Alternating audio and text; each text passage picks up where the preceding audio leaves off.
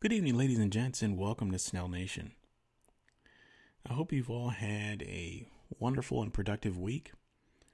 And now, of course, we're rolling into the weekend. So, take some time to relax, kick your feet up, maybe go out and get some air, enjoy some fine cinema. Now, I took some time to watch a few movies, and I went out to the theater to see a movie, The Suicide Squad, which actually wasn't that bad. It's worth seeing, and the theater was pretty much empty, which is fine with me. It works for me. But when I came back home, I decided to just start watching some just random movies I haven't seen in a while. And I decided to start to rewatch this movie called The Matrix, which was a trilogy. And the first one came out in 1999. And it was just this revolutionary saga. It was groundbreaking for the special effects and the cinematography and, all that good stuff. And, the great cast. It starred Keanu Reeves, Lawrence Fishburne, Carrie Ann Moss, and a whole host of just other characters. Great storytelling, and it was a new concept about questioning your reality and waking up and seeing the world for what it really is. And it was this dark dystopian future. I mean, it ticked all the boxes. I thought it was quite fascinating, so I decided to rewatch it, and it still holds up today. Great movie. Really enjoyed the first one. Fantastic. Now the sequels get a little out there with the plot, and it kind of gets very, very preachy and philosophical, and kind of gets lost in its own specialness. I blame that on the directors, but anyway, that's not the point. So rewatching the first one, and for those of you who are still somewhat unfamiliar with the plot, it's centered around a character. Well, like all movies, but in this one, the primary character, at least at the beginning of the movie, his name is Morpheus, and played by Lawrence Fishburne. And he's unplugged from this system called the Matrix. And he jumps back in and frees other people that are locked into it. Shows them the reality, wakes them up, and sets their mind free. And he finds the one, which is played by Keanu Reeves, and wakes him up, brings him to reality, joins his band of merry men as they go back in and hack into the Matrix to free more people and try to destroy the system. That's essentially the whole point of the whole trilogy. It's definitely the central point of the first movie. But looking back at the characters and the parts they play in the story, I kind of wondered, are the good guys actually the good guys when you look at it from a different lens?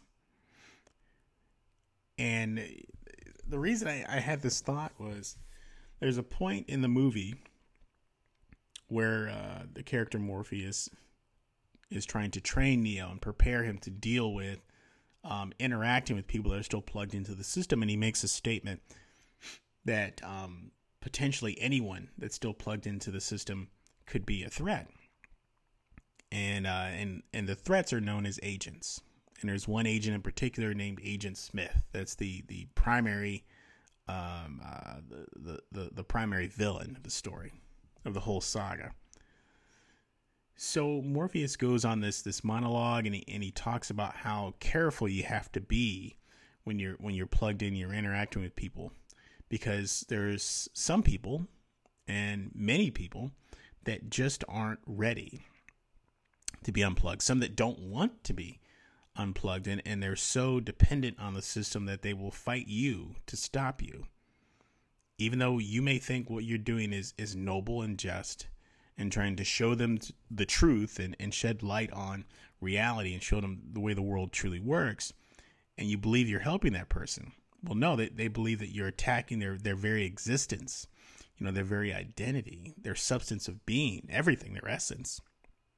And they will fight you to the end to stop you from, trying to help them, right? So looking at it from that angle, I begin to wonder, okay, well, is Morpheus the villain, actually the villain of this movie, of this saga?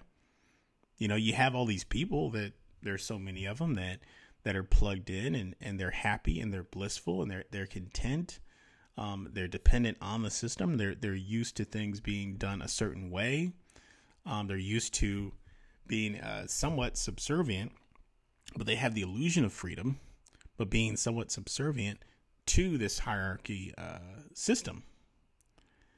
And then here comes this character to try to break the illusion and bring them into reality, into the real world, into the dystopian hellscape of this movie. And for those who haven't seen the movie, the people that are freed, you know, they show exactly what the real world looks like, and it's a complete wasteland, and there were wars that were fought between man and machines, and it's just a total train wreck. I mean, it's a disaster. And people have to survive living off of scraps, and you know, there's this constant conflict where they're trying to stay hidden from the machines so they're not captured or killed or put back into the system, that sort of thing. You know, and looking at it from that angle, you know, would the typical person want to be shown that type of reality? I mean, when you have someone that's, let's say they're a prominent figure in their community within the system, you know, they have a high status job, you know, they're in a high level position, they're a district manager of a bank, you know, they're a business owner, they're a sports figure, they're a celebrity, you know, they have a lot of status, a lot of money, a lot of influence, power, connections, all that stuff. You know, would someone like that want someone trying to shove down their throat the reality of the world that is much more broken? It's a much more broken reality, or a much more broken vision than the vision that they have. You know, would that person want to be broken from that? And I'd have to say most people would say, well, no. And, you know, within this movie, one of the side characters becomes a villain, spoiler alert, but this individual ends up working with agents within the system to try and stop Morpheus and his band of merry men and women from rescuing people or freeing people from the system. And that character makes a statement. He makes a statement: "Ignorance is bliss," as he bites into a fake steak while consorting with his villainous friends as they plot and scheme. But the statement, "Ignorance is bliss," is pretty, I'd say it's pretty spot on, considering what we've seen over the past few years, definitely the past 5 years. And if you look at the past 18 months, it's been in overdrive. I mean, it's been cranked all the way up to 11, where you have millions of people screaming, you know, trust the science, trust the science, trust the science. None of them are scientists. Then they say, well, I'm going off of this person who's a scientist. Okay, well, have you talked to any scientists that have a counter argument or data that conflicts with their data? You know, have we had like a town hall meeting kind of scenario where we can ask questions and have an open conversation? You know, civil discourse. Nope. Trust the science. Okay. Well, you say that, but you know, as we all know, like true science constantly evolves. It's fluid. It shifts and changes depending on the new information that's introduced, and you know, it grows, and you know, there's so much to it. It's not settled science. I mean, that's why there's so many, you know, god awful products that gave people cancer and all kinds of ailments and everything in the 50s and 60s that are no longer used today. Of course, we have new products that are giving people cancer and all kinds of issues now, but that's a whole nother story, you know. But the point is, there are so many parallels between that. Yes, this movie it's obviously a fictional movie about a dystopian future, flashy special effects and kung fu fighting and swords and, all kinds of wild stuff. But the core concept, I think, is very relatable to where we are now, where we can't have, or I won't say we can't have, it's incredibly difficult to have a group discussion about certain topics without a large amount of people trying to completely shut down the conversation, where they don't even want to entertain the possibility that they could be wrong, that they could have chosen the wrong path, backed the wrong horse, whatever analogy you want to go with, but they would have to admit that. I mean, that admission of making that mistake and what that would mean, because now, certain topics, be it, if you're talking about the COVID shots or just COVID in general, lockdowns, all that kind of stuff, and then if you talk about the racial injustices and all the social justice warrior stuff and everything, you bring that stuff up now, and it's the conversation is only allowed to continue if it follows a certain path, if it fits within the spectrum of approved conversation and thought. If it doesn't fit in there, or if the conversation starts to drift away from that, then it's shut down immediately. Because there's so many people that they're so invested, they're so far into it, they're so far into the grift or into the con that it's too late now. I mean, now it's a part of their identity. It's a part of their existence, their essence, and who they are, their everything. Now admitting that they made a mistake, admitting that, hey, I should have taken the time to maybe do my own research. I should have looked at both sides of the argument, both sides of the issue. Admitting that, I mean, it would just be a massive catastrophe mentally for many of those people, which is why it's so hard to get someone to make that admission. And more than likely, with most people, you're not going to get that, because so many people they are set.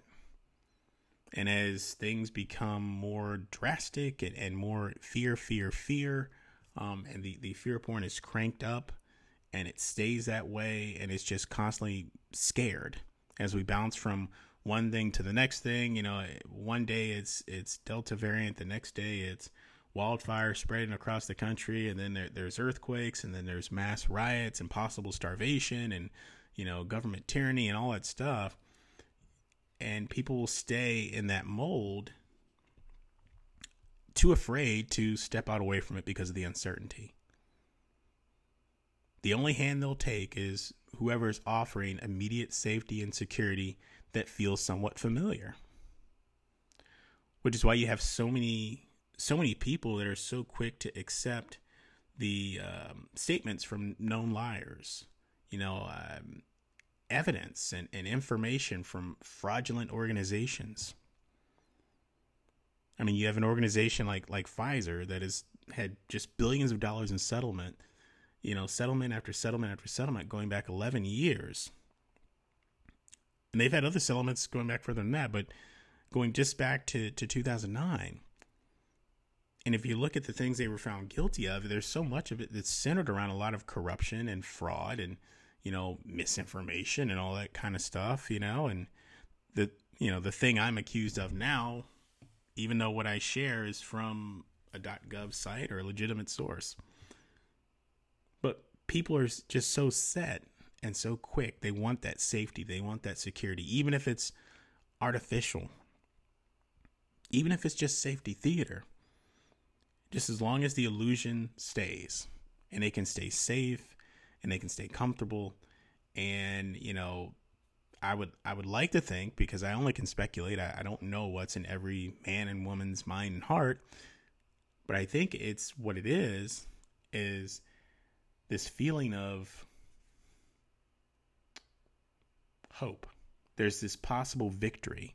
There's light at the end of the tunnel. If I just if I just wear the mask just a little bit longer, even though, I'm having issues breathing and I'm having respiratory issues and all that good stuff, maybe if I just wear it another month, a couple of weeks, whatever, this will all end. And if everyone does it, then that's the problem. It's the ones that aren't doing it. Oh, now it's shots. Okay, well, all right, fine. If I just inject me, whatever it is, oh, you're telling me this is what's in it. These are the ingredients. I guess I can trust you, even though your organization, your company has committed endless amounts of fraud and everything over going back decades. But hey, anything, just give me that safety and security. Let me live my life. Leave me be. I'll let you inject these highly experimental and rushed shots. Yeah, what the heck? Oh, you want me to stay locked in my home on lockdowns for weeks and weeks, and you're not going to give me any actual plan or timeline for recovery or plan to reopen the economy or anything official, but if I just do what you say, you'll give me that safety and security. You'll put that warm blanket around me and I'll be able to return back to normal. Everything will go back to normal. I'll be able to, the normalcy will return to normalcy. Oh, we haven't. Oh, okay. Well, why aren't we? Oh, Delta variant. Oh, okay. Is it more deadly? It's not. Oh, it's more dangerous. Oh. I guess that's the same thing. Maybe. I don't know. So this constantly moving the goalposts, keeping that strong state of fear. And there's endless amounts of data that lays out that groundwork for when you're trying to train, well, just about anything. And yes, we're sophisticated creations, but the bottom line is we're still animals. And if we're just maintained in this fight or flight setting, this fear, constant fear, we are highly, highly suggestible to all kinds of suggestions. It just, whatever you want to interject into the populace, this is the great time to do it because people will accept it. Most people will accept it. And the ever-shrinking circle of people like us that will ask these questions will just continue to shrink. Which is a nice segue into a lot of the new mask mandates and, the mask mandates that are being reintroduced. But then also a lot of the vaccine mandates that are forthcoming. Some have already arrived. You already have, states like New York and California. They're doing their own. You have to show proof of vaccination. You have to show you have a negative test within the past 72 hours in order to go into certain venues and certain businesses. And some employers are on board as far as making it like mandatory. And, the only options you have to not get it is if it's certain special exemptions for some medical issues or some sort of religious piece there that it violates. But other than that, they're on board. And so many people are being swallowed up into this, and it's still, I said this last summer that it was fascinating and sad at the same time. And I think here I am a year later, I have to say that it's transitioning to more sad than fascinating. It essentially, to me, it was almost like a case study, and I kept asking myself just, hey, I wonder how far the populace, how far the population will let this go. There's certain countries where I figured because of the culture and, they already have this totalitarian communist regime ruling over the people, already committing atrocities. I don't know, China. But how will a lot of this stuff go down in the United States, the land of the free, the home of the brave, and that rich history of rebellion and renewal and strength and honor and dignity and self-respect and all that stuff, and that righteousness and all those things that people like to tout and talk about, and freedom. And, I just wonder, like, okay, well, how far will it go before someone will raise their hand and say, hey, are we still free? Is this still a free country? Because I don't feel free. And so many people they're too afraid to ask that question. I'm sure there's plenty of people that want to, or the thought has crossed their mind to ask questions. But now, as I stated before, we're too far in. We're in too deep. We're too invested. It would be a colossal embarrassment for people to step forward and say, hey, I really wish I would have said something 8 months ago or 10 months ago. I really wish I would have, said absolutely not when I was told I couldn't go to my church and worship my God, and when I was told I couldn't go and protest the lockdowns because I had to be on lockdown, and it'll be too much of an embarrassment for someone to make that kind of admission, even if it's true. So now we're in deep, and we're committed. I mean, collectively, we are committed. And now, we've got our president, is nudging the Pentagon, to add these COVID vaccines to the mandatory shots for active duty service members. And I'm sure it'll spread out from there, pretty much all armed forces members. So you have this, I feel like I also have to throw in there the typical timeline for vaccine approval, for FDA approval, for all the clinical trials, all that stuff. 8 to 10 years. 5 years if you rush it, but 8 to 10 years. And unless someone has been lying to us and something, this has been just sitting on the shelf for like 10 years or whatever, we're only 2 years in. Not even that, less than that. And there's this push that makes very little sense to me.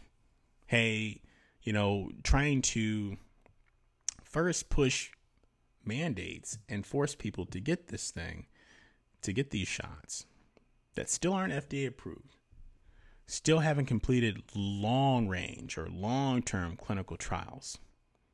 We don't know what it does to pregnant women when they have their children or how it affects their children later on in life. We don't know long-term how it truly impacts the elderly. We don't know long-term how it truly impacts those within my age bracket, those that are between like 20 and 40 years old, 40 and 60 years old. Because there hasn't been any time. We're experiencing the clinical trials right now. The tens of millions of, or I should say, 100 million plus folks that rushed and got the shot, thinking it would just be an automatic return to normalcy. Congratulations, you are a part of the experiment officially. They can dress it up, as one of my friends used to say, they can church it up any way they want, but the reality is it's an experiment. It's still an experimental drug. And this isn't the first time something like this has come up. There were the anthrax shots in the mid-90s being pushed by Clinton. But fortunately, there was still a lot of legal avenues to push back, and there were a lot of lawsuits and things that were settled. Some that were settled where the Supreme Court sided with the soldiers that refused to get those shots at the time. Because it wasn't FDA approved, and it was experimental at that time. Now, here we are in 2021 in a somewhat similar situation. And the push, it makes so little sense. And I feel like I have to reiterate that there's so many other things out there that are deadly to us folks. Because 10 out of 10 people die at some point in their life, no matter what. That's just a reality that we all have to face. I know it's grim, it's sad. We're not allowed to talk about death in that way, or really about death at all, because we're trying to achieve this grand gesture, or this grand impossible quest of ending death.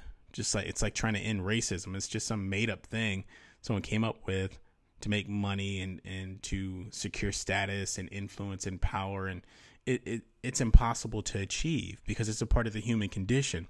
If you look at a lot of these things, that are touted and brought up every couple of years to get us all riled up, so much of it is tied to the human condition, where there's nothing there's truly nothing you can really do to completely eliminate it.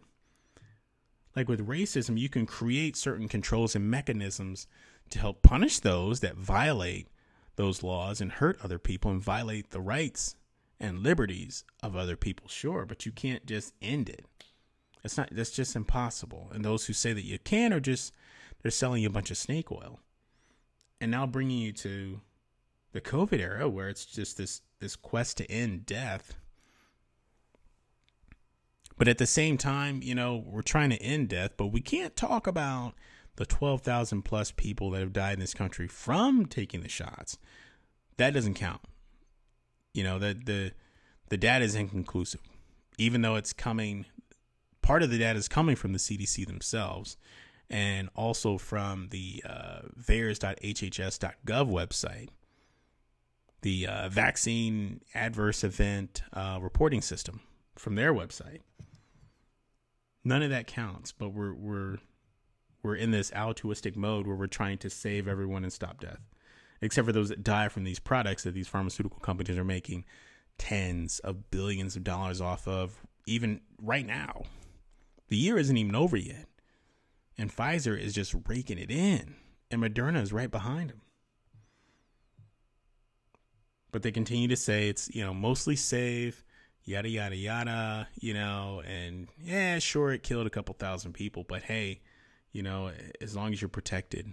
Oh, wait. Oh, when you get it, you still can get COVID, and you could still possibly die from COVID, and you could still transmit it to others. But get it. You have to be protected. And if you don't get it, you know who you are. Conspiracy theorists. That's what you are. You're a threat, a danger. You are a danger to the system.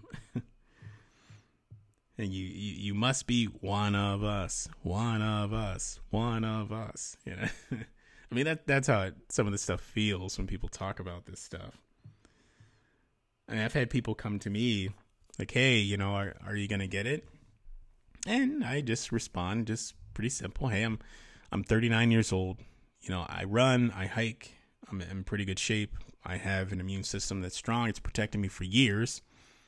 I battled with viral meningitis and other things years and years ago, and I survived that, so I think I'll be fine.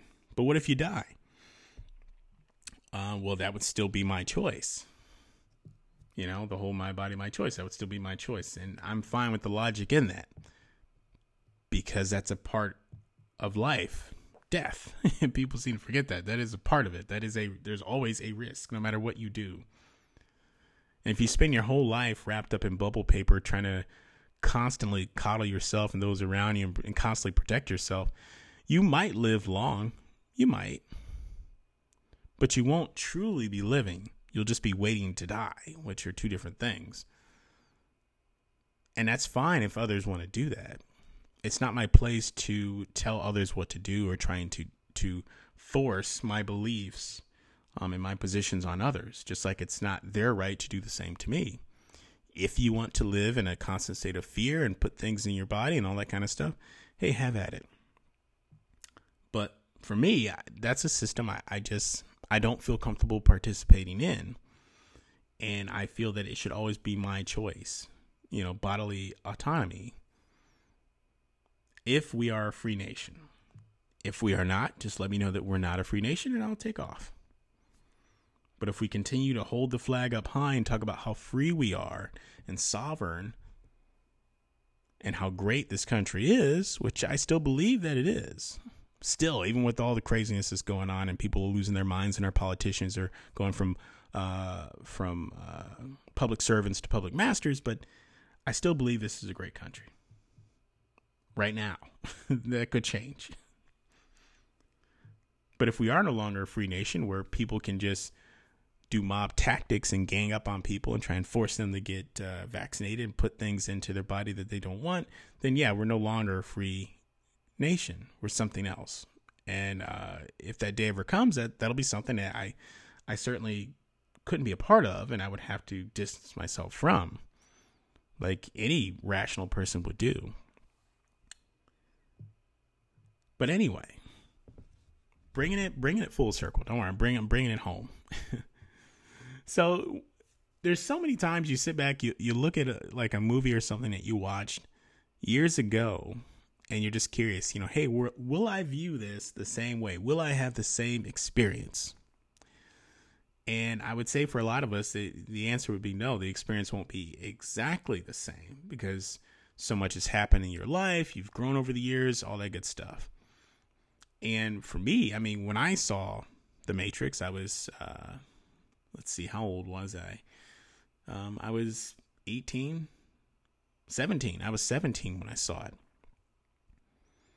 17 years old. I was just wowed by all the flying bullets and the slow motion and all that stuff that I'd never seen before, really. And it's like, oh, this is amazing. But as I got older, then, looking at it again, then I just started listening to the philosophy and the plot and the way the characters were structured and developed and which ones were underdeveloped and the ending and the villains and side characters and all that stuff to get that rounded experience. And now here I am, 39 years old. So we're talking, this is over 20 years, almost 22 years. And looking at it now with everything that's happened with all the chaos and the almost 300 riots that happened last year that none of our federal agencies seem to care about for whatever reason, because they only can think about what happened on January the 6th, one riot, and just ignore the billions of dollars in property damage, the dozens of deaths, and the mayhem and destruction that took place throughout last year. But that's that. And the cities that were literally held hostage and taken siege, like, I don't know, Seattle. But living through that and seeing that stuff, and then watching as, our very, every aspect of American culture is being deconstructed, much of it for just no good reason at all, only to demonize it as you deconstruct it. And it feels like an attempt to just burn it to the ground and then build something new on top of it. The whole, before the new world can rise, the old world must die, that whole thing. Which still brings me back to that movie. So, hey, just some of my thoughts. I know it's just a movie. It's fictional. But a lot of those dystopian, futuristic movies they always have an interesting premise, and the storylines are usually fairly simple, easy to follow. But it's interesting when you look at who the heroes are and who the villains are of that story, and then look at how the people that surround the heroes and villains are affected by their actions, and looking at it through a different lens, stepping in someone else's shoes, is this person really the hero? Are they really trying to save these people? Will their actions truly liberate them, or will it make their lives worse? Which is why they're so quick to reject the actions of the so-called hero. Maybe those people aren't the villain. Maybe they are. I'm not here to say yay or nay, this or that, but I'm just here to say that it matters, to just take the time to ask those questions. Just pause for a second. Breathe a little bit. Take a break from the screens and just sit for a second and think about the choices you're making. Think about the people that you surround yourself with. Think about the politicians that you continue to elect and re-elect. Think about your choices and your family and your friends. Just think. I know this it's a lost art, the art of thinking, especially critical thinking. I know it's lost, but I think we can bring it back, folks. I think we can make critical thinking great again. I have faith. I truly do. But it's going to take some actions.